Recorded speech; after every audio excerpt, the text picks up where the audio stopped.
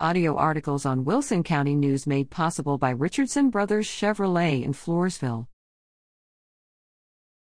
Porettes win Skidmore Tynan basketball tournament. The Poth High School Porette varsity basketball team won the 2021 Lady Cat Rumble basketball tournament in Skidmore Tynan, held November 18th to 20th. The championship game was a battle until the final buzzer, with the Porettes beating Jourdanton 45-37. The Porettes will take on Jourdanton twice in district play. Stats for November 18th to 20th tournament.